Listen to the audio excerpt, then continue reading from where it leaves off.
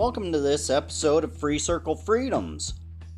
We conclude our coverage of the 5,000 year leap with the last 4 principles outlined in the 28 principles covered in the book. Let's get into the last 4 principles, shall we?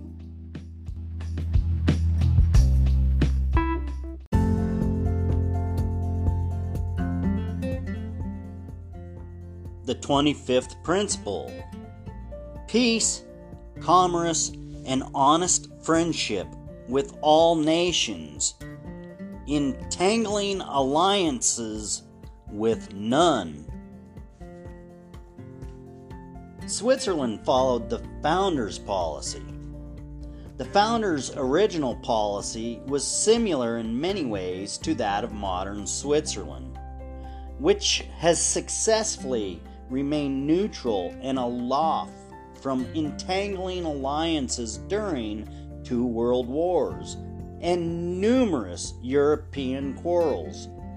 During these periods of intense military action, Switzerland did not follow a policy of isolationism, but one of universal diplomatic relations with all who might wish to come to Switzerland to buy, sell, borrow, or bank.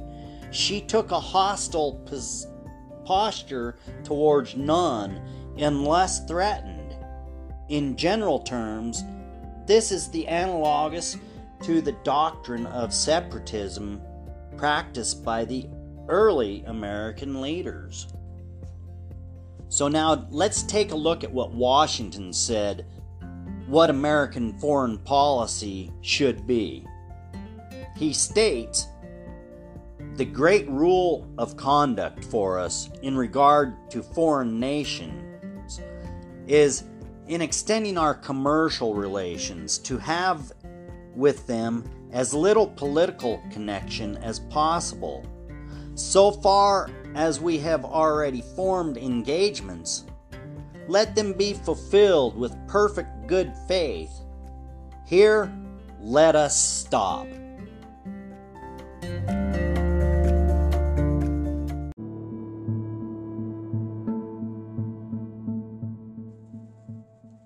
The 26th principle: the core unit which determines the strength of any society is the family. Therefore, the government should foster and protect its integrity. Let's take a look at the responsibility of parents to the children.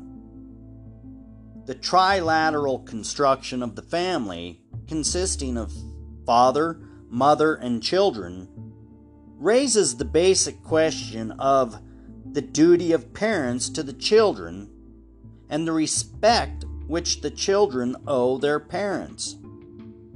Locke stated that the authority of the parents over children is based on an important principle of natural law. The power, then, that parents have over their children arises from that duty which is incumbent on them to take care of their offspring during the imperfect state of childhood, to inform the mind and govern the action of their yet ignorant, non-aged, till reason shall take its place and ease them of that trouble, is what the children want, and the parents are bound to provide. What a mature adult should know. Locke then went on to point out that once a person has grown to adulthood and learned from experience and maturity the proper use of his reason, he should be capable of applying and revealed laws of God to his daily life. Responsibility of children to parents. Locke said that the reciprocal responsibility of children to honor and obey their parents is equally specific. as he, God, hath laid on them, the parents, an obligation to nourish, preserve, and bring up their offspring, so he has laid on the children a perpetual obligation of honoring their parents, which containing in it an inward esteem and reverence to be shown by all outward expressions, ties up the children from anything that may ever injure or affront, disturb, or endanger the happiness or life of those from whom he received his life, and engages him in all actions of defense, relief, assistance, and comfort of those by whose means he entered into being and has been made capable of any enjoyments of life. So therefore, it will be appreciated that the strength and stability of the family is of such vital importance to the culture that any action by the government to debilitate or cause dislocation in the normal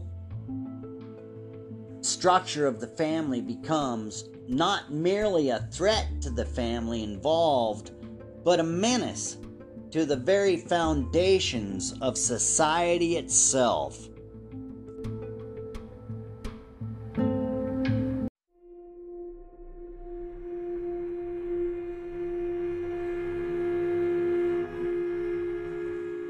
The 27th principle. The burden of debt is as destructive to freedom as subjugation by conquest. Slavery, or involuntary servitude, is the result of either subjugation by conquest or succumbing to the bondage of debt. Debt, of course, is simply borrowing against the future. It exchanges a present advantage for a future obligation. It will require not only the return of the original advance of funds, but a substantial compensation to the creditor for the use of his money.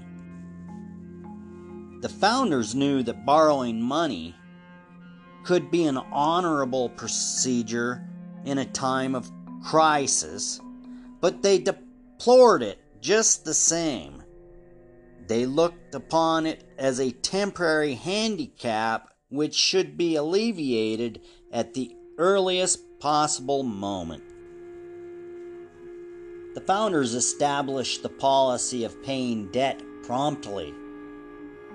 From the founding of the nation under the new Constitution, it became policy of supreme importance to pay off the national debt. In his first term, President Washington wrote, "I entertain a strong hope that the state of the national finances is now sufficiently matured to enable you to enter upon a systematic and effectual arrangement for the regular redemption and discharge of the public debt, according to the right which has been reserved to the government. No measure can be more desirable, whether viewed with an eye to its intrinsic importance or to the general sentiment and wish of the nation."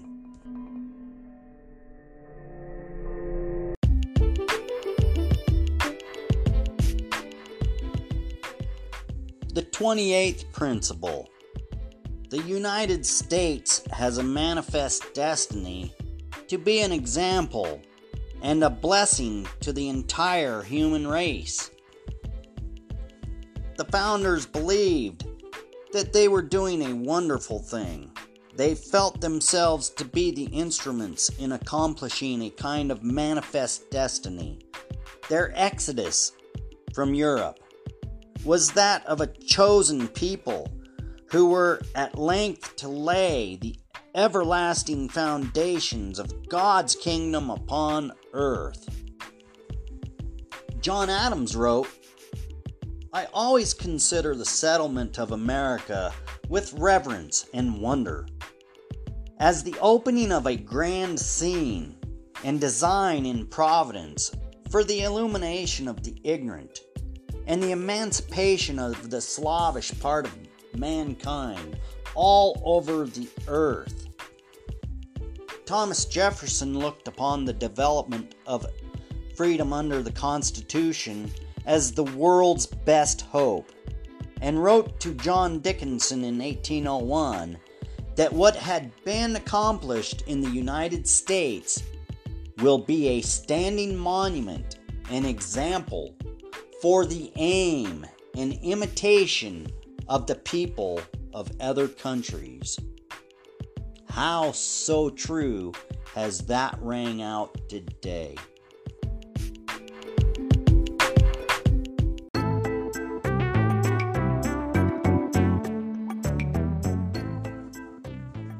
That concludes our look at the 5,000-year leap. Principles of Freedom 101. The 28 principles that have been outlined within the book. Make sure you go grab a copy of this book and read it in its entirety. You won't miss a beat. You won't want to put this book down. And as always, join us for our next episode of Free Circle Freedoms, where we talk everything freedom.